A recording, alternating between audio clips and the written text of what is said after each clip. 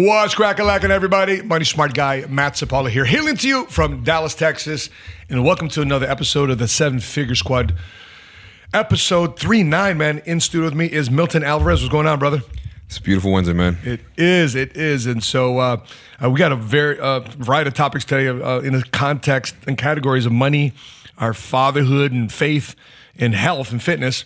And so what happens? This is Life Insurance Awareness Month, but what happens when life happens?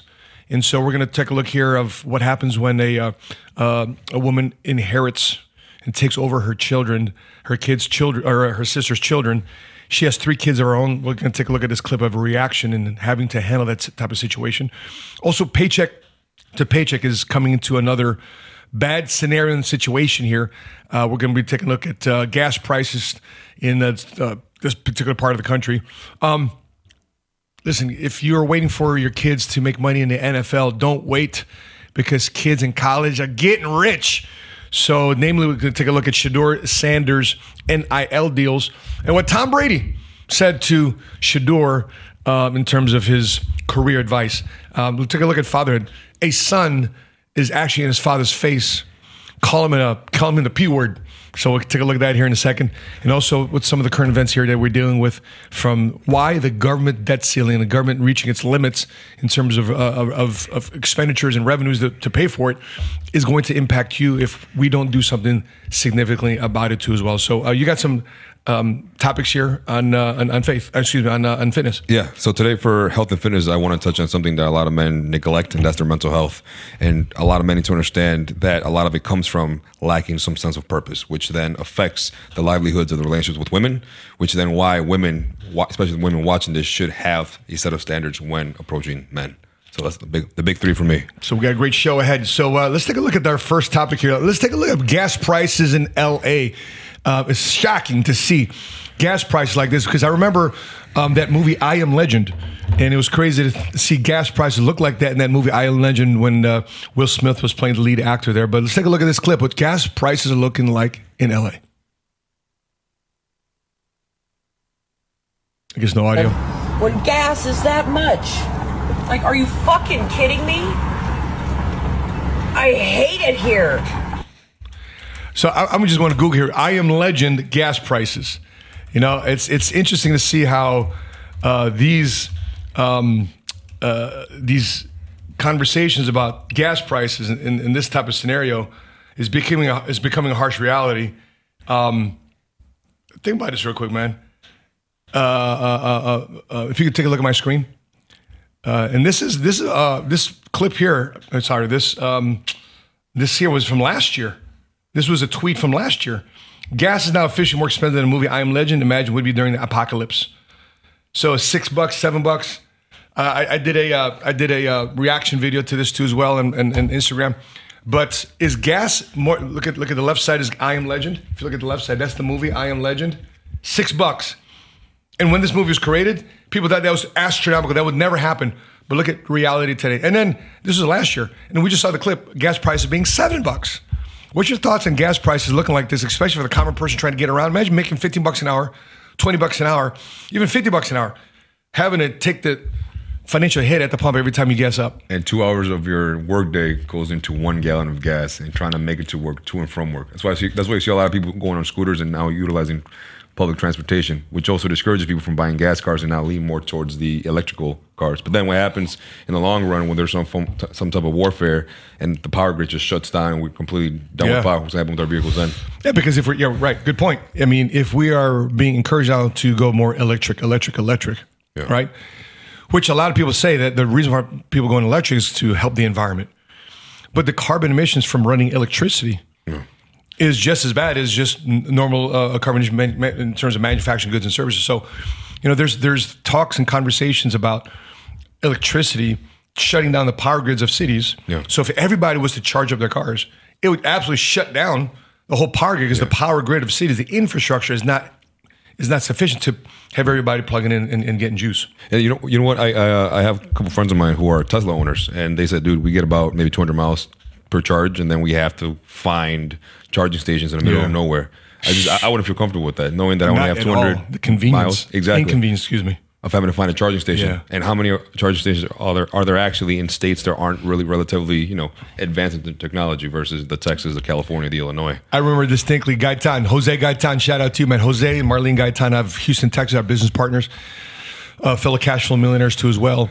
And he was so excited about his Tesla. He says, man, this is a salesman's car. Big old laptop, the screen is big old, 17-inch screen in the middle of the car. Jacked up about his Tesla. Selling us on Tesla. I get it. It's a cool thing. I mean, the insanity. Have you ever see the insanity mode? How fast that thing goes? Yeah. Oh, I mean, it just takes off because it's just electricity. There's no ramp up. You just hit the gas and boom. And there's also fart mode. You see fart mode on the Teslas? Where it makes it sound like a muscle car? No, actual farts. Sound like farts. a fart. Actual farts in the car. Yeah. Talk about Elon Musk having a sense of humor. Actually, fart noises in the car. That's funny. I got picked up by an Uber about 3 weeks ago. In a Tesla? In a Tesla. And the man was not driving his vehicle. He was on his phone the entire time. The Tesla was driving itself. This was like at 9, 10 p.m. in the evening after I left the cigar lounge. Tired as hell.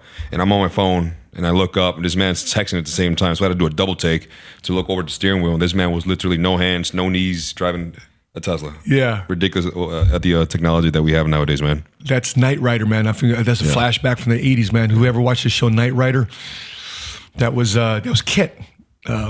He had a self-driving car. He was playing video games while the car was driving. But if you're out there, man, and you're looking at this scenario of gas prices, what are you guys doing? Whether you're watching this live or watching it in the replay, what are you doing to combat gas prices? And there's other reasons why entrepreneurship should be something that you consider implementing on the side. Because I talked about workshops all the time. In my workshop last night, how many people have a car? How many people have a cell phone? How many people have internet at the house? How many people once in a while like eating food? If you're just an employee, you're just getting a job, a single income, or two jobs, 3 jobs, 4 jobs, just from W-2 employment, none of those expenses I just shared with you is tax deductible. Yeah. But if you start a side business, a side hustle, you don't have to do it full time. You don't even have to be profitable. But if you start a side business, the IRS says if you're growing a trade or business, these expenses I just shared with you potentially could be tax deductible if you're doing this in engagement of growing a trade or business. So we don't control this. And sadly, I don't see it getting any relief anytime soon. I remember 3, 4, 5 years ago, under the Trump administration, gas prices were down $2, $2.25, $2.15, $2.30. I mean, people are spending $140. What, guys? You fill out your gas tank in the comment section below. How much does it take to fill up your gas tank every time you fill up gas? Put it in the comment section below. I'm wildly curious, and put the city and state that you live in. City and state you live in, and put how much money it takes for you to fill up gas. And so we joke about this stuff, gas prices being like this, but is gas differently than it was in the 1960s and 70s, or is this still gasoline? Still gasoline, man. So if I bought a gallon of gas in the 60s, can I still put it in my car today? Yeah. And it still be useful? Yeah. The challenge we have today is the silent tax.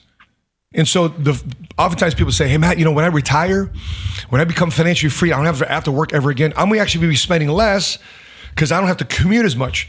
I don't have to spend as much money on business travel, et cetera, et cetera. But the reality is this. This is the silent tax. And this silent tax, called inflation, affects middle income and low income households the most. And the reason why we do this podcast is because you think, it must be nice to be a millionaire. Must be nice to be an entrepreneur. Folks, we're being forced into decisions in our life where you have to make more money just to pay the bills. Imagine being retired. Imagine being in your 60s and 70s. I'm doing a talk at a retirement community in McKinney at the end of October. And this program director says, I said, what type of topic would you like me to discuss? She goes, some of the tendency of some of the people here, sadly, after living here for 1, 2, 3 years, after the pay raise we do next year, they won't be able to afford to live here. And I said, well, do you offer Medicaid? No, we only private pay. So they don't even have government state assistance in Texas or Illinois, whatever state you're in, to have the state government subsidize the cost of care or living when you are retired. And here's the thing too as well, Milton. Think about all the people that you know right now. By the way, let's go back even further. Think about the people that you knew in high school. Sadly, how many of them have already died? A handful of people. Right? Well, 100%. Do you think that's going to get more and more as you get older? Of course. So in your 20s and 30s, you get invited to a lot of weddings and birthday parties. Guess what you get started invited to in your late 30s, 40s? Funerals. A lot more funerals. Yeah. So do you think that people that you grew up with, sadly, friends and family, you think by the time you're 80, you think a majority of them will still be around? Definitely not. So that's the thing. So when you're 70s and 80s years old, if you're not out there doing two things, either A, making your money work harder for you, and B, not proactively making more friends. A lot of men don't make a lot of friends. We did a not to sidetrack, but we did a reaction to what happens when most men have nobody to talk to. It's one of the most viral things we put on our podcast. Most men just don't talk to men. You think that's going to get any easier when you're 70 and 80 years old? It's going to get tougher and tougher if you don't learn this habit now. So we want you to get ahead of the curve. Gas prices, cost of living, energy, cell phones. I mean, people are paying $1,000, $1,500 for a brand new cell phone. I knew the iPhone 15 just came out, right? You getting it? I haven't upgraded yet. And we were joking about it because we were at the gym the other day, or was it last year? And we're thinking about upgrading from the 13 to 14. We did a side-by-side. Yeah. Was there any difference? Size. That's it. Size of the phone. Maybe processing speed. I don't know, but they're just trying to get you to spend another $1,000, $2,000. So, folks, there's this thing called delayed gratification. Tucking money away, getting money to work for you will help you much more greater in the future, because here's who are not getting affected by inflation. People that are rich and people that are building wealth, and they're doing this 5, 10, 15, 20 years ago. So the 5, 10-year-old version of you will thank you for implementing strategies and invoking delayed gratification in 2023. I hope you get to meet that next best version of you and getting away from this paycheck to paycheck type of mentality by invoking and creating and implementing a side business. What type of topic you got on your end? I want to touch on exactly what you just spoke on when it comes on to men and who do they have to speak to. In this generation, there's a lot of men who lack a sense of purpose, a complete sense of purpose. And because of that, a lot of people are being misled. A lot of boys are being misled. Women, families being misled. Businesses are being broken. So, Jordan, if we can pull up that video when it comes into the very first topic on lacking purpose. People can't get up in the morning and they can't get out of bed. I'm going to tell you why. Because they can predict the feeling of everything that's going to happen in their life. And their body's resigned to the familiar. It says, oh, another mundane day. But remember when you were a kid and you were going on a field trip? What happened then? You were up and dressed and ready to go before your parents were up. You know why? Because you knew something unexpected was going to happen. That's how we should live our lives. Yeah. And I wrote something when I watched this video. I got this download. I like to call them downloads. This was like at 2 o'clock in the morning this morning. And this is what I wrote. When you lack purpose, you lack vision. When you lack vision, you lack direction. When you lack direction, you lack clarity. When you lack clarity, you lack momentum, aka the excitement for life. You aren't excited for your days and your life because you have no sense of purpose behind why you got up in the morning, especially as a man. It doesn't matter how much money you make. Doesn't matter. You can live a life of a void and a dull one because there's no purposeful attachment to the why on why you're working so hard.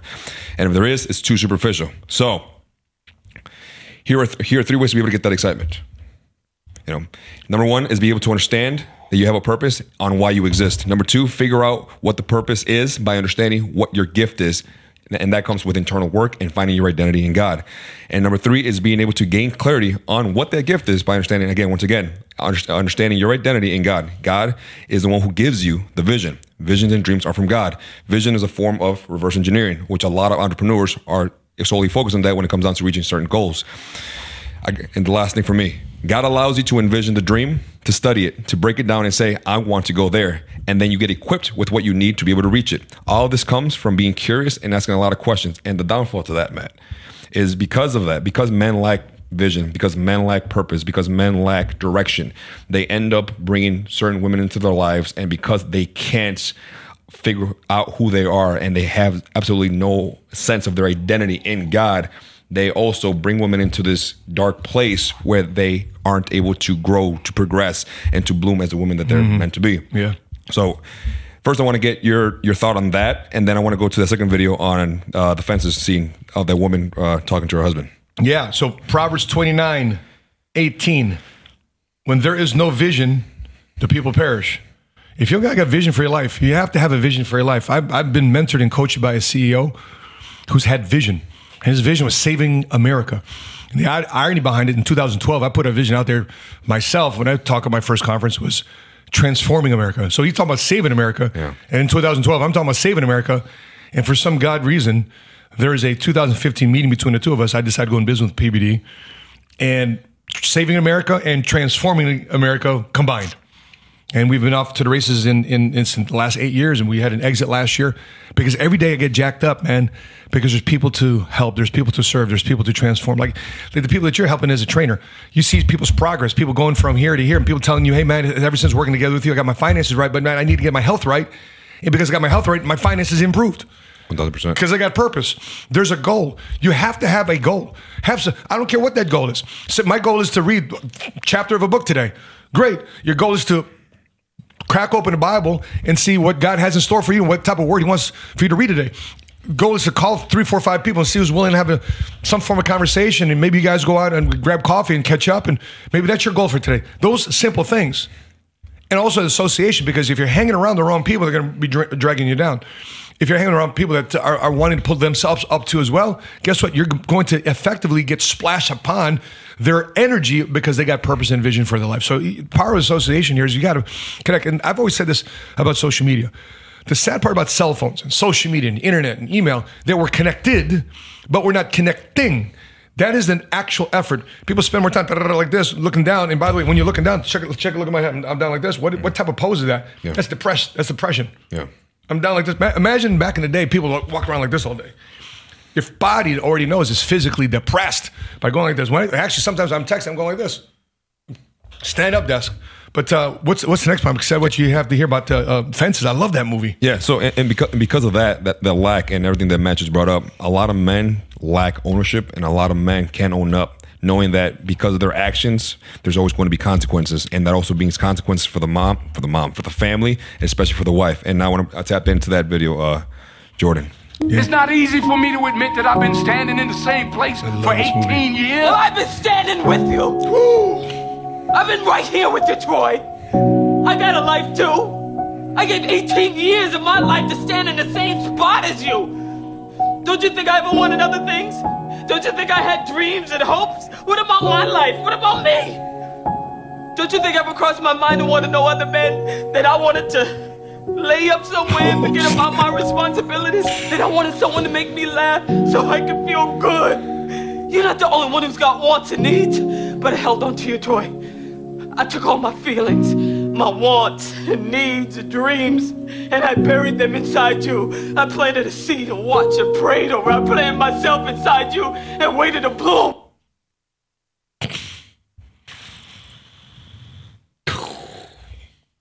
That is exactly why women need to have standards. Men need to have ownership, and women need to have standards. So that's not the outcome of your relationship. Scene, man. That's like, I felt that, man. I got checked in that scene, and I'm in that position. So, what are your thoughts? By the way, if you find a woman like that, yeah, oh my gosh, hold on to her. Who sticks to you no matter what happens? Hold on to her. Don't you do her wrong, man. You find a woman like that? That's my wife. That's Sheena. That's a woman that buries her thoughts, dreams, and go, whoo, I'm moved by that, bro. And women today are doing what they're doing. I couldn't imagine, bro, being in your position than being single. Thanks. I couldn't imagine, bro. For you to be single, to have the strength with all the distractions a single man has to go through today. I don't know. It distracts a lot of married men. Of course. Let alone being single. Yeah. So many damn options. But then again, during my era, the older guys were saying that about me. Mm. So every generation of men will have its current distraction. And the only way you're going to get around it is based on what you just said. You got to have values. You got to have principles. You got to have standards. Not only for the women, but more so by for the men. Yeah. Look at the original sin in Genesis, right? When Adam and Eve ate the forbidden fruit, he listened to Eve. Okay, fine. Let's bite this thing. You're in the middle of heaven. You're in the middle of the Garden of Eden. The sun has to respect you. The rain has to listen to whether or not it's going to rain today. Everything was commanded under Adam in that Garden of Eden. And the one thing that God said you can't have, guess what they wanted? That shit. And so when you're looking at what happened after that, next you know, they committed sin, and next you know, God's looking through the Garden of Eden.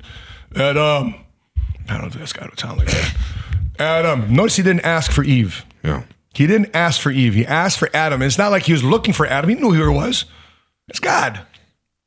And then he's looking for men. In other words, the way I internalize this, the way I process this, is man has a different role than women. You're the leader. You're a man, you're a leader. And a lot of men today forget that they're a leader. As a single man, you got to lead. As a married man, you got to lead. Yeah. And when you're looking at a woman like that, who's willing to bury her own hope, her dreams, or desires into a man, and guess what? A man, as a man, you take that investment from a woman, bro, you better not be standing around in the next 18 years. And I hope as that scene continues, I want to rewatch the movie again. But I hope from that moment going forward, Denzel in that movie Fences, by the way, I think Fences was a Broadway show before they made it a movie. Yeah. And the character of that movie goes on to make something of himself, man. That is a woman to look out for. But here's the thing, man. A lot of men, quote unquote, men, they don't want the responsibility nowadays.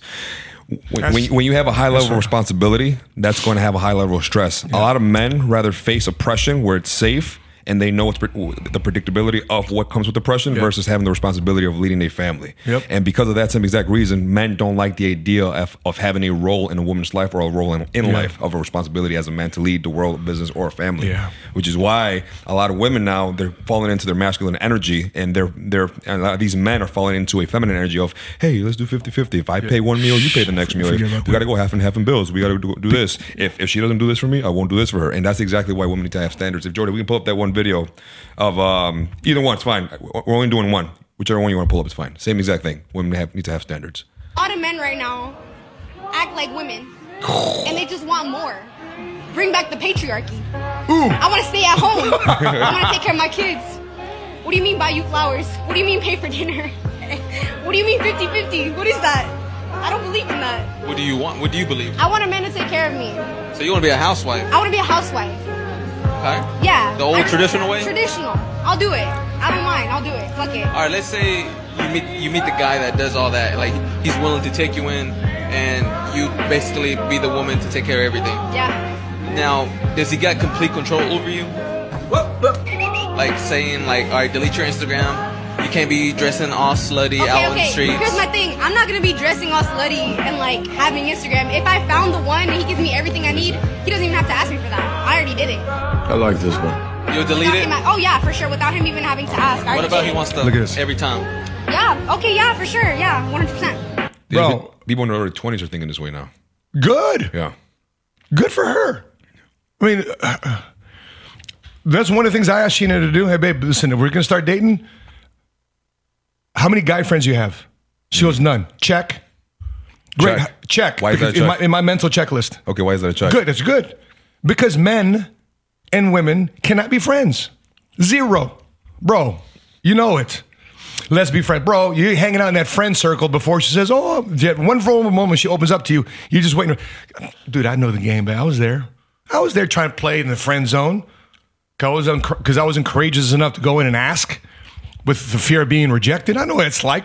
Just because I've been married for the last 9 years, doesn't mean I forget what it's like to be a man, right? And so the other portion of that too as well is I asked her, how many of your Instagram and Facebook pictures do you have of your ex? Right? Mm-hmm. She goes, give me a day. So I didn't even have to finish the rest of the question. By that, she went on a little detox on social media? She just wanted to make sure that none of her ex-boyfriends was on social media with her. Smooching, kissing, none of that type of stuff. Commenting, things of that nature. Delete. Because what Sheena did is making sure that I knew that 100% of her attention, her eyes and spirit and heart was directed towards me. And after that, check. Next question. When we get into a problem, we get in a fight, who would you call? You know? She tells me that's her mom. You've heard me say this before. Yeah. That's her. She calls her mom. And then what do they talk about? What does your mom say? Do this, do that, do this. Protect the relationship, not get rid of that punk, get rid of that loser, da-da-da. It was like, hey, babe, you decide to get involved with that man. Here's how you need to be to stay together with that man. She was defending the relationship, not her daughter. So those are 3 checks that I did. And I love seeing this from a young lady out there that wants this. She's clear about what she wants. And a man of honor, we talk about Proverbs 31 women, how a woman of virtuous and noble character is in Proverbs 31. Read Proverbs 31. We've done a Proverbs breakdown here in the 7 Figure Squad. a woman of noble character operates like this. Well, guess what? If you want to attract a woman like that in your life, guess what you got to be? That kind of man. That type of man that also has those qualities too as well. Because even inside Proverbs 31 says her husband sits amongst kings. So you got to be in a position where you're elevating your life to be around shot callers and kings, and you being a kingmaker too as well. You got to rule your kingdom. And that makes a full-on circle to having an identity in God, and number two, having a sense of purpose in life. 100%. No identity, low identity, no purpose, no direction. You're not going to be able to fulfill that role and be able to be that man for that woman, and you're going to keep on attracting unfulfilled, incomplete women in your life. If your role and identity is based on what social media says a man should be, forget about it. Yeah. And this is just not a 2023 thing or a 21st century thing. And when I look at the Bible, that's why every time we do a podcast, we have the Bible right in front of us. Yeah. Because this is the root and foundation of how the Seven Figure Squad YouTube channel and podcast is growing. Our lives are built because this is a reference manual. 6,000 years of documented human history. And you can call it stories, whatever the case may be. You can say it's fake, it's the real Bible somewhere else. Okay, fine. But find me a better text. Find me a better manual outside of, I'm just going to do me. Find me a better instructions on how to go through the biggest conflicts of my life. Tell me, educate me. I haven't found one. 49 years looking, searching, I haven't found one but the Bible. And so when we're looking at the scenario here, look at this father. Oh, look at this father. How the son is also disrespecting his dad. Let's take a look at this clip. Yeah, push me out, pussy. What the? Just go. Push me out, pussy. Woo! Push me out, pussy. Go. Push me out, pussy. Grab your stuff and go to mom's. Go in my bathroom. Push me out, pussy. I'm not gonna. Okay. What's the knee-jerk reaction to that clip? Let's say that's your son. Bam. Backhand. You're getting a backhand. You're getting a right cross. You're getting choked. You're getting taken down. But I also feel, as I watched this clip a couple times, I listened to this kid. You know what I also feel? I feel pain in this kid's voice. Mm-hmm. He's taking shit out on his dad. What did the guy taking the video say? Take your shit and go to mom's. So what that means is that's a scenario now of a divided home. Mm-hmm. Mom and dad divorced. Mom's probably saying some shit about dad to the kid and vice versa. Yeah. You know, we're just seeing 15 seconds of this clip. But I'm trying to figure out the context of this clip, and this kid is mad. This kid is angry. The other side of this thing is, from the father's standpoint, how much strength did that father have just to hold everything back, to keep from either saying something to the kid that he might regret or putting his hands on the kid, something he would regret, how much strength it took. So what does it all boil down to? Back to the full circle. That's why you need faith, man. You need to have an instruction manual on how to go about the challenges and difficulties of life. And when I'm reading King Solomon, I'm a big fan of King Solomon. Okay, not the way he finished his life, but the way he established 40 years of wealth and prosperity for the people of Israel. Because he asked God for one thing. As a young man at 20 years old, he said, God, I don't want riches. I don't want more women opportunities. I don't want more bigger army. I don't want riches. I don't want recognition. I don't want to be a God amongst people. What I want from you, God, is give me wisdom. If you entrusted me, give me wisdom so that I know how to lead your people. And God said, man, if that's what you're asking for, not only am I going to give you that, but I'm going to give you everything that you didn't ask for. And so a lot of this has to do with your obedience, your calling, your understanding, your clarity, your purpose. And so sadly, the son is probably listening to his friends, and he's probably going to school with other divorced kids too as well. And they're all facing the same family frustration. They're all comparing notes, this and this and that. And not to say that it's the end all be all, but man, if there's another reason for you to make more money and get back down to that standpoint, what I would do for this scenario, because this happened to Ruben and I, let's book a flight. Let's get out of here. Where do you want to go? Where do you want to go? So for example, this weekend, Melani's having a little bit of tough times and challenges. What am I doing? I'm flying her down here from Chicago to Dallas, and she's going to spend a weekend with me. Why? Because kids don't care about what you give them in terms of gifts. They don't care about your presence, but they care about your presence. One of the biggest memories that my children tell me all the time is when I was raising them as a single dad, this, we did that. And now they're adults in their own life, right?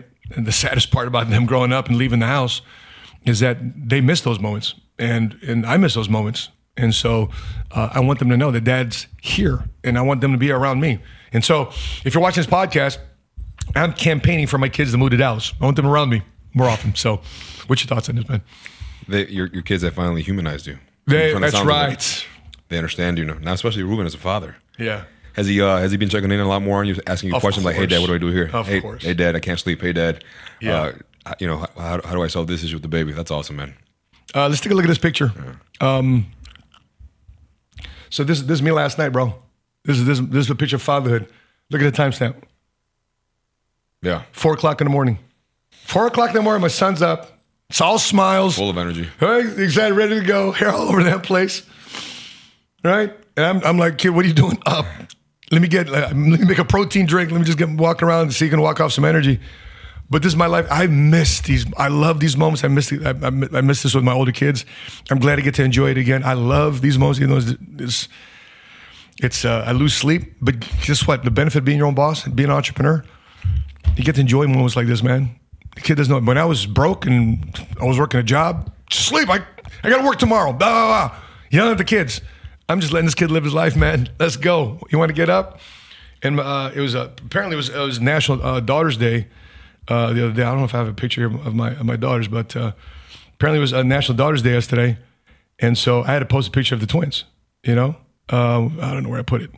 It's not here, but anywho, you can back off that. But yeah, man, it's you got to get around, man, a situation where you get to invest with the people that you love the most. Which leads me to another point here. Do you know your grandfather? I knew him. I knew him from my dad's side. I did. Not for your mom's side? No, he died way before I was even born. Do you know the names? Enrique was one of them. My grandfather. My grandmother, no idea.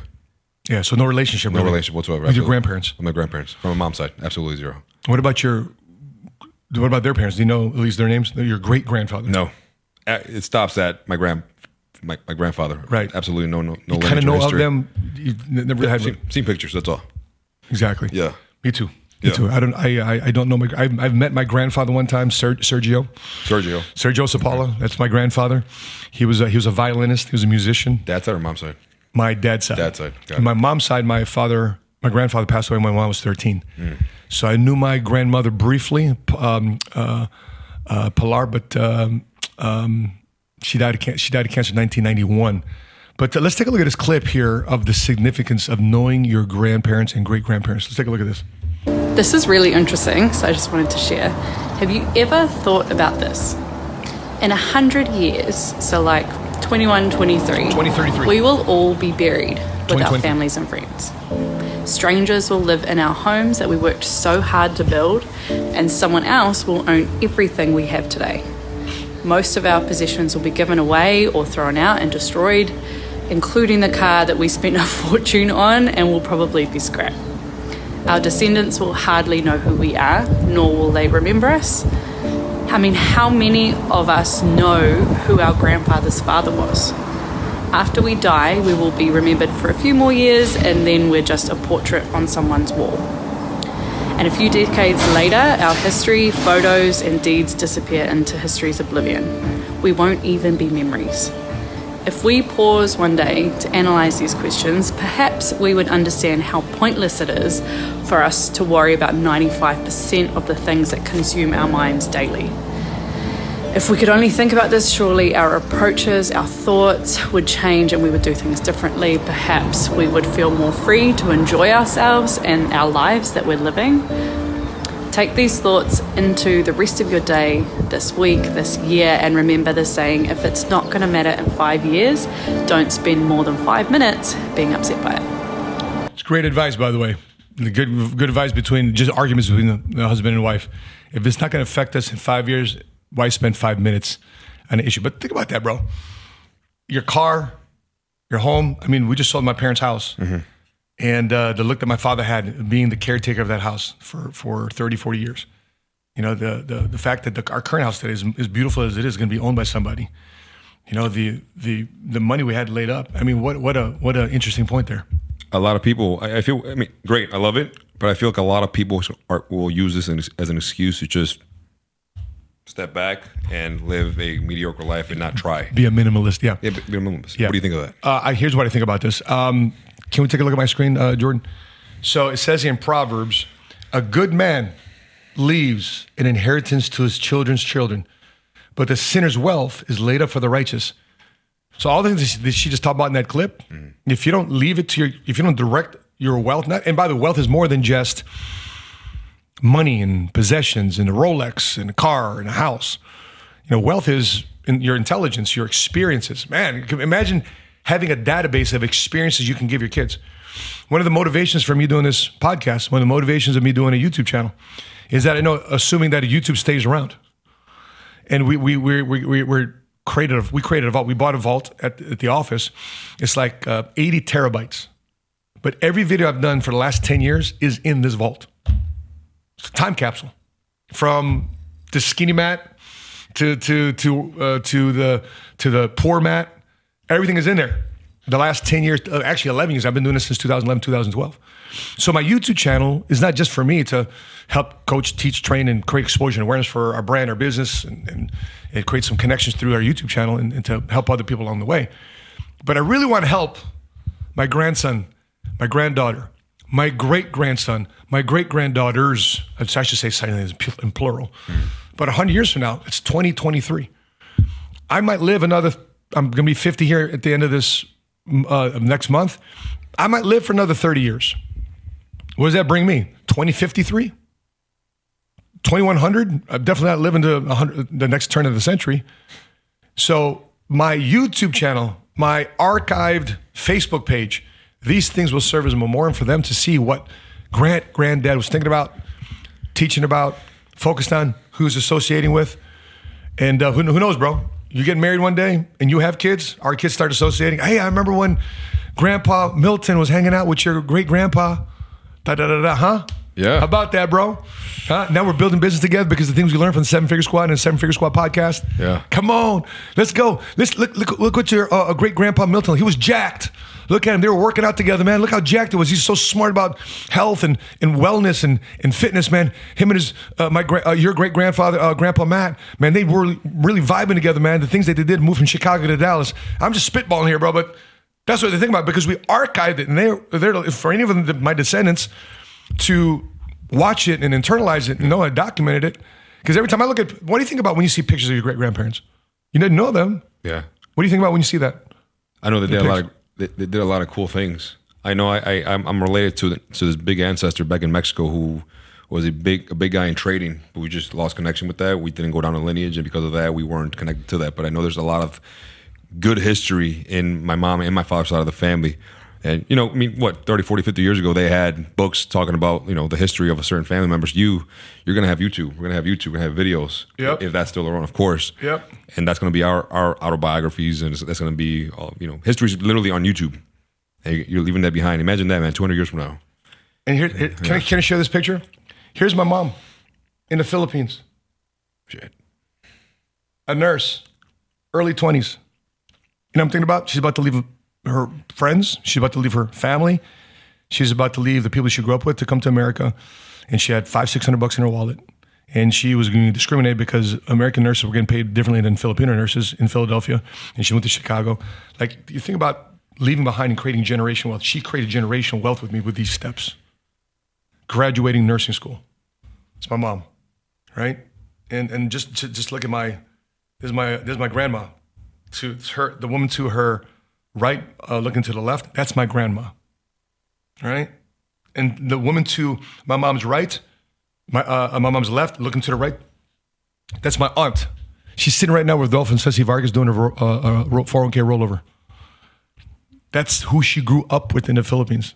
It's back in the 60s, bro. And so I'm excited to see this transference of not just wealth monetary, but experiences that we've been able to create throughout our life. And why should that be cut? When you look at what King Solomon says, and let me look at something else.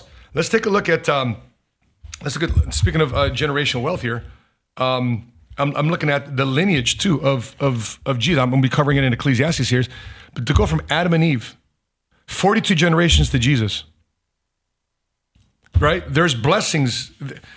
in Jesus' lineage, there were heroes, there was pastors, there was prostitutes, there was incest in Jesus' lineage.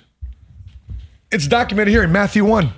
Why Matthew? What did Matthew do in the Bible? He was a tax collector. Why do tax collectors take documents? Because they need to collect taxes from family lineage. And so I'll be covering that on the Wealth and Wisdom series on the Seven Figure Squad, so make sure you subscribe. But these are things that I'm intrigued about in terms of wealth building. And any thoughts on that before I move on to the next topic? Because I got the topic with what happens when life happens. Let's go directly to that topic more. And here's the thing. That dream, that vision, that purpose is cut when you have no plan. Let's take a look at this video of what happens when this young lady took in her sister's children, sadly when her sister passed away. Let's take a look. You call me out upon the waters, the great unknown, where feet may fail. And there I find it's my best day of my life. In oceans deep, my faith will stand. And I will call upon your name and keep my eyes above the waves. Like, she cries almost every day. Like, it's like she breaks down every day because she just feel like she can't do it, but then I just tell her she can do it. Like, I believe in you, Mama. You are mine. Who's we? Apparently the community. The community. Okay. The community came together. Apparently the church came together to go to Target. They did a collection, did a raising. By the way, very fortunate for the community to come together because there's so many scenarios where people sadly pass away. They don't have life insurance. They don't have a will. They don't have anything planned for the next generation, and yet their children birth under this parent, and the children are asked to be here. So as a parent, your responsibility is to provide for your children long after you're gone too as well, my opinion, but something I feel is a responsibility that many people have to invoke. Because let's take a look at what GoFundMe, if we can take a look at my screen here. The reality is, if people pass away, how do they pay for the funeral? How do they pay for the kids' education and clothing and back to school? It looks like they're going back to school and these different things. And by the way, she was very sad in that, right? She lost her sister. Of course. What do you think is adding to that sadness? The stress of knowing she has more kids to take care of. She got 10, according to that video, she got 10 kids now. And I didn't see a man around her, so it looks like she was a single mom. Her sister passed away. Now she got to take her 7 kids. She's got her own 3 kids. She's got 10 kids. No wonder she's looking that way. She should step out of her essence, her energy, her feminine energy, step into the masculine role of having to take care of 10 kids. By yourself. By herself. And so now, thank God the community got together, because without the community coming together, the church coming together, another way for people to raise funds is through GoFundMe. So let's take a look at the screen. But however, most GoFundMe, everybody knows GoFundMe, right? Yeah. Most GoFundMe campaigns are for medical bills, fail less than 12% reach goals. And let's take a look at GoFundMe in terms of funerals. According to GoFundMe, and by the way, do these folks look like old folks or young folks? Wow. So people think that, funeral and life insurance is only when you're older. Look at this. A man apparently died in a car crash. He wanted to help the 4 young children left behind. He started GoFundMe that raised $500,000 for their futures. By the way, great fundraising. Yeah. But you think GoFundMe's doing this for free? No, of course not. They take a percentage, don't they? They take a percentage, and also there's credit card expenses too as well. So there's a percentage taken out of that $500,000. And to see how prevalent it is, I'm just curious here, Memorial, how many we are the leader in online memorial fundraising. Over 125,000 memorial fundraisers, basically funerals, per year. Wow. Raising $330 million per year. But good for them getting involved in this game, to the lack of life insurance that's purchased in America. 100 million people in America are underinsured. Let me repeat that one more time. 100 million people plus in America are underinsured. Let me ask you a dumb question, Milton. You come back, Jordan. If you came here to the studio and Jeff Curley here says, hey, man, any podcaster here as a benefit of you renting our studios to the podcast, we're giving you guys free life insurance. I don't know for whatever reason, but we're just going to give you free life insurance. We'll pay for it. We'll pay for whatever you want. How much do you want? I'll take that. How much? How much? How much? There's no cap? No, we're paying for it. They said they'll pay for it. Jordan, the company's going to pay for your life insurance, bro. How much do you want? How much would you like? I gotta be honest, I don't know enough about that kind of stuff. It's free. You want life insurance, Jordan? It's free. I mean, yeah, I'll take it. It's free. Jeff is going to pay for it. Yeah. And they'll pay up the bill, and the beneficiary could be whoever you want. Your church, your mom, your dad, your siblings, your cousins, your family. How much would you like Jeff to pay for? I mean, if he's going to pay for all of it, I'd take that, yeah. How much? $10 million policy. 10 million? 10 million, yeah. 10 million? Yeah, that sounds good. Why not 20? Yeah. 20? Yeah. He'll pay for it. Yeah. Why not 50? 100. 100 million. Okay, so you both have agreed with me that there's value in life insurance. Of course. So what people don't want to do, though? They just don't want to? Yeah. They don't want to pay for it. They don't pay for it. But we all just said there's value in life insurance. Yeah. Right? And for those of you watching this too as well. So if there's value in life insurance, now if you can create an inheritance, people think the biggest misconception that people have with life insurance is that it costs too much. Biggest misconception people have, it costs too much. We just had Master P at a conference. You were there. Yeah. And I asked him, what do you think can solve the problems in the hood? She says, everybody needs to get a life insurance policy. Really? So what type of policy? Because he was a result of having a life insurance policy from his grandfather. $10,000 to start No Limit Records. So if everybody gets these $50 million policies, get $1 million policies for $50 a month, $1 million policy, are you sure? And sure enough, people just don't know. You can get if you're young enough and healthy enough, if you're in your teens and 20s, you literally can get a 20, 30 year term policy for, I'm just spitballing out there, but ask a local life insurance or send us an email. We'll give you a quote. But for $50 a month, $75 a month, I got when I was 29 years old, 30 years old, I got $1 million life insurance policy for $75 a month. $75 a month. So if something happens to me, I'm paying this insurance company $75. Something happens to me, boom. My beneficiaries, which is my trust, which pays my kids education, their first home, their wedding. I got something for their Valentine's Day. So it's all in there, right? $1 million gets paid to my trust for $75 a month when I got it as a 29, 30-year-old. Now, if you're 30 and 40, you're older or you're not as healthy, it's going to be different. But still, look at the exchange. Let's say it's $100. For $100, is it worth it instead of having to wait for other people to put money in a GoFundMe account for you? And the picture we just saw there with 4 kids, imagine instantly. You put $100 a month, $100 a month, next month, something happens to you, $500,000 get paid to your trust. You know that. You lock that in. You instantly create an estate. And that's what that financial product and vehicle does, insurance. And people often say, oh man, what if I can invest my money inside a S&P 500, 8%, 10%, 12% rate of return every year, I can self-insure. Yeah, but that takes time. What happens if something happens to you 6 months from now? You're never able to fulfill the 20, 30-year ramp up of compound interest to make sure that you are self-insured for a family. And by the way, wealthy families, guess what they buy a lot of? Outside of common knowledge, popular opinion. You know what a lot of wealthy families do? They buy a lot of life insurance. Because guess what they have to pay in case when they die? Estate tax, death tax. And if you have a net worth above the estate tax credit, that money is exposed to estate taxation. And who pays for that? Either you sell the property, you sell your business and liquidate some assets, or you can have an irrevocable life insurance trust to pay for those type of things. What's your thoughts? So we were talking about no cap when it comes down to life insurance policy. Do you know what's been the largest policy ever written in life insurance?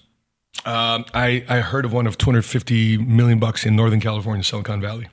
We think it's Elon Musk. Really? So is it $250 million that they would receive, or is how much was put into the policy? No, that's what they will receive. They'll probably put a few $1 million a year into it. Yeah. So, example, we wrote a $23 million policy through my agency. Okay. Because the guy had a $50 million real estate portfolio. And then we added together estate tax credit, blah, blah, blah, blah, based on a case study. Come to find out he'd have a $23 million, $20 million estate tax issue when the boys inherit the property, the real estate portfolio. And here's something that maybe a lot of people don't understand, which I didn't understand years ago when I first started hearing about life insurance, was whatever money you put in, either month to month, year to year, or lump sum money you put into it, there is a cash value to it, which means that at any point you can take a loan out of the money that you've put in there. Yeah. but the money that's into the face value, right? Face value, cash value. If I'm saying it correctly, right. That's still compounding over time. Cash value is compounding over time, yes. Even though you're taking out a loan. Yes, that's correct. So you can put in just spinning out an example. You can put in $100,000 in. Let's say you have it laying around. You can put it into a policy, and that starts compounding over time. And then after 1 or 2 years, you say, "Hey, I want to buy a house," and you take out $50,000 out of that policy. Sure. Or buy a car. I bought 3 cars through my life insurance policy. Shit. Yeah.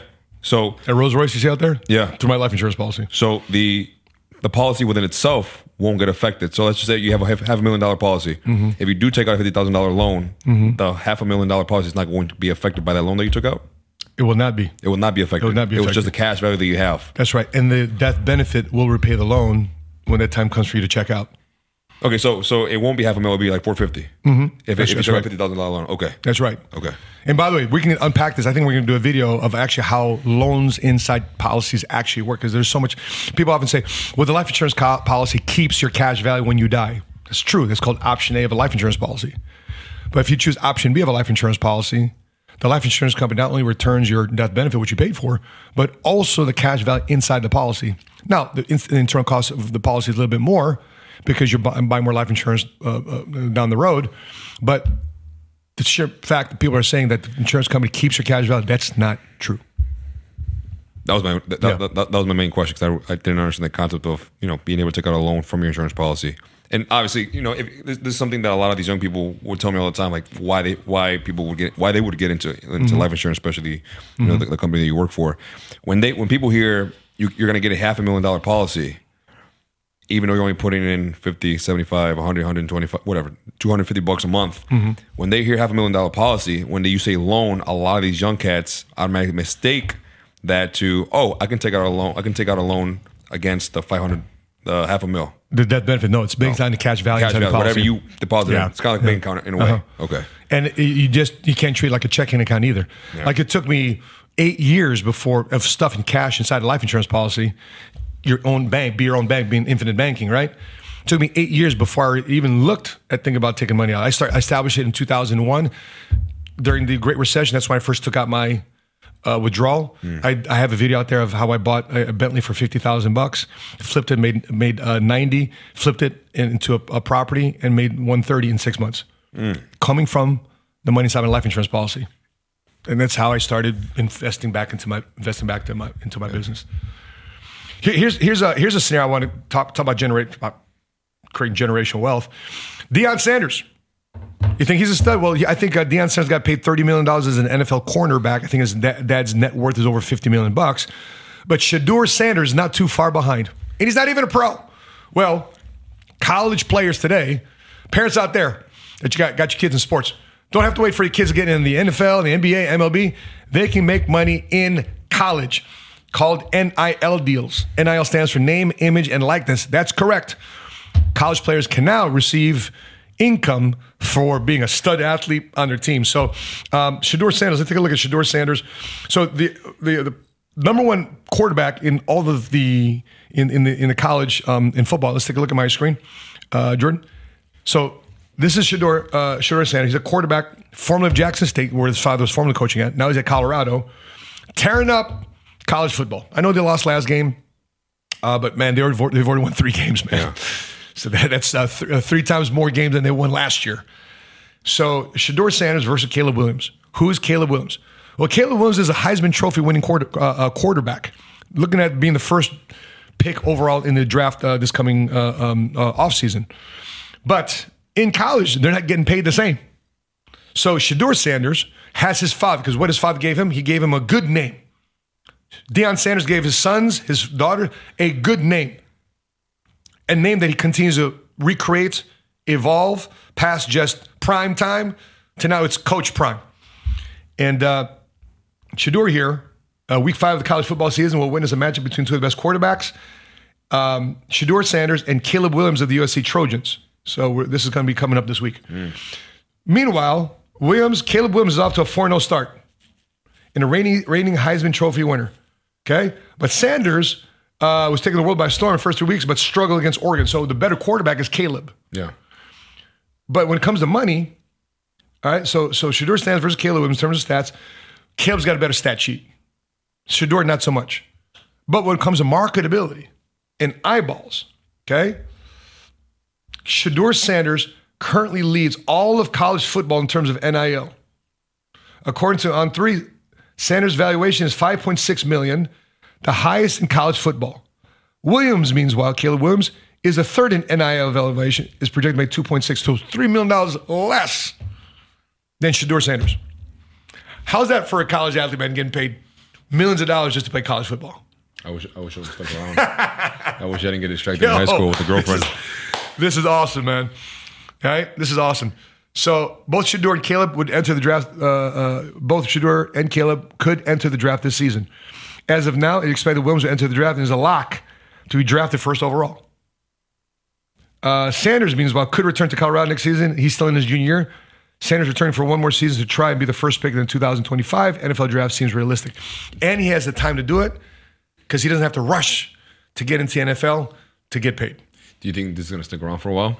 I hope it does. I sure hope so, too. I need to have kids. Yeah, of course. I need to have kids, man. Of course. Wow. But they were doing this already. We just never didn't know about it. Yeah. But here's actually I was just curious too as well. Who's got Shedeur Sanders pimping their products? So he's got an endorsement deal with I think it's with Gatorade. His first NIL deal in college football came with Gatorade. So he's got Gatorade, and he's now inking with Mercedes-Benz. And then he partnered with headphones maker Beats by Dre, sports apparel supply Under Armour, and a Tom Brady clothing line brand, Brady. So he's got 6 different endorsements. Now, with that being said, here's a downside to it. You're 19, 20-year-old. You're an 18, 19, 20-year-old millionaire playing college football. Not only big man on campus, but brother, you're getting paid. Yeah. Distraction city. 1,000%. Women, opportunities, place to blow your money, left and right, all day long. By the way, that's why we're recruiting insurance agents, because we need to go to these colleges and coach these college kids how to better plan for their finances. But that being said, you think Shedeur listened to his dad about money? I mean, he's only a former NFL player, right? You think Shedeur listened to his dad? So you said there's 3 stages, right? Yes. Idolize, demonize, humanize. What stage do you think he's at right now? I think he's still idolizing his dad. No shit. Okay. I think he's still in an idolization phase, because idolizing his dad, staying in line with his dad at this point, he's getting paid. He's a big man on campus. Everything going right is going right by Shedeur Sanders and his son, his other son Shiloh. If you were primetime in the exact same position that he's in right now with his sons, especially this kid making the kind of money he's making, what would be some of the things that you would tell your son to make sure he stays aligned and stays on top of his game without being distracted? I'd say make sure you listen to our family person about money. Listen to them. Don't listen to me. Listen to them. Why? Law of familiarity kicks in. Cannot be a prophet in your own land. He's not going to be listening to his dad. Jordan, can we play this clip? Here's who Deion Sanders surrounded his son with to get into his son's brain about handling finances. Take a look at this clip. One question before I go, Tom. Do you think a college kid needs a Phantom, like a Rolls Royce? Nah, no, it's not a Phantom. It's a Rolls Royce Cullinan. I think he needs to get his ass in the film room and spend as much time in there as possible. Thank you, less Tom. time in the car and more time in the film room. Thank you, Tom. I appreciate that. I seen you have one too, Tom. Don't think I seen. I was just a rental. Hey, I had a few bucks in my pocket at that point. I'll see some car stories when we're together next time. Just listen, because Deion can't get through his son right now. Yeah. Because, I'm coaching you, I'm dad. So he's got another goat. Goat-to-goat conversation. Imagine that situation being Shedeur Sanders, having 2 goats, your own dad and Tom Brady. But this is just this year. He's been working together with him as a college, before college, and worked him as a kid. He's been working together with Tom Brady and getting his mechanics together. But I need to surround my son with the right conversation, with the right people. That's why I want my son to have a relationship with you. Yeah. I want my kids to be around my girls. I want them to have the right women in their lives. That's one of my checklists. That's one of my outcomes of having my daughter here this weekend is I want to know who she's surrounding herself with. Yeah. And sell her on the fact that if you want to go somewhere in your life, you got to have more than these people around your life, because I know some of the situations she's going through. I know certain people aren't in her life, and she's 22. Yeah. So that would be it. Financial person. You need to have a faith person in your life. You need to have somebody that's your ride or die. Yeah. These type of people need to be in your life. How do you distinguish, in your eyes, being the seasoned man that you are in business and also in life, having a family? How do you distinguish these people actually being the right people and being able to trust these people are directing you towards the right path? Time, relationships, referrals, those type of things. Always checking. Inspect what you expect. I remember I was watching this a movie about George Foreman. His buddy that he was in the Job Corps with was an alcoholic, but that's the guy who chose to manage his finances, thinking that just giving him a job, he would no longer be an alcoholic. Listen, you want to test a man? Here's how you test a man. Give him money. You want to test him some more? Give him power. He was trusted with money and power and position. Guess what he did with George Foreman's money? He pissed it all away. That's why he went back to fighting. That's why I went back to being more marketable. That's why I went and discovered the George Foreman Grill. So thankfully, in a retrospective viewpoint, thankfully his buddy lost all his money that he worked hard for. Otherwise, George Foreman Grill wouldn't be here because he sold for like $130 million. Imagine that. When you're in the worst position, you can find yourself in the best position. He trusted God. And by the way, he was a pastor at that time before he decided to go back to fighting. Oh, wow. So the story of George Foreman. So, guys, we got more of these conversations. Too bad we were running out of time. What's your feedback? What's your thoughts? You agree with us? You don't agree with us? Please put it in the comment section below. We've got a very interesting interview coming up with Pastora Hage. She is a coach. Speaking of women, I'm doing an interview with both my wife and Spring Eatman with her tomorrow, but it'll be released sometime next week, about how women could be complementary to the type of man that we've been discussing here, how women can also play their leadership role. When you put those two together, it's not one's over there. It's a power couple type of scenario, power couple type of situation. We're going to be having that interview with my wife and Spring Eatman here, coming soon here on the 7 Figure Squad YouTube channel and podcast. With that being said, man, appreciate you for this episode. Next week will be episode 40, noon, Wednesdays. We'll see you then. That being said, from Dallas, Texas, on behalf of Milton Alvarez, I'm your money smart guy, and until we meet again, continue to live smart, continue to love smart, every money smart today. See you next week. Bye-bye.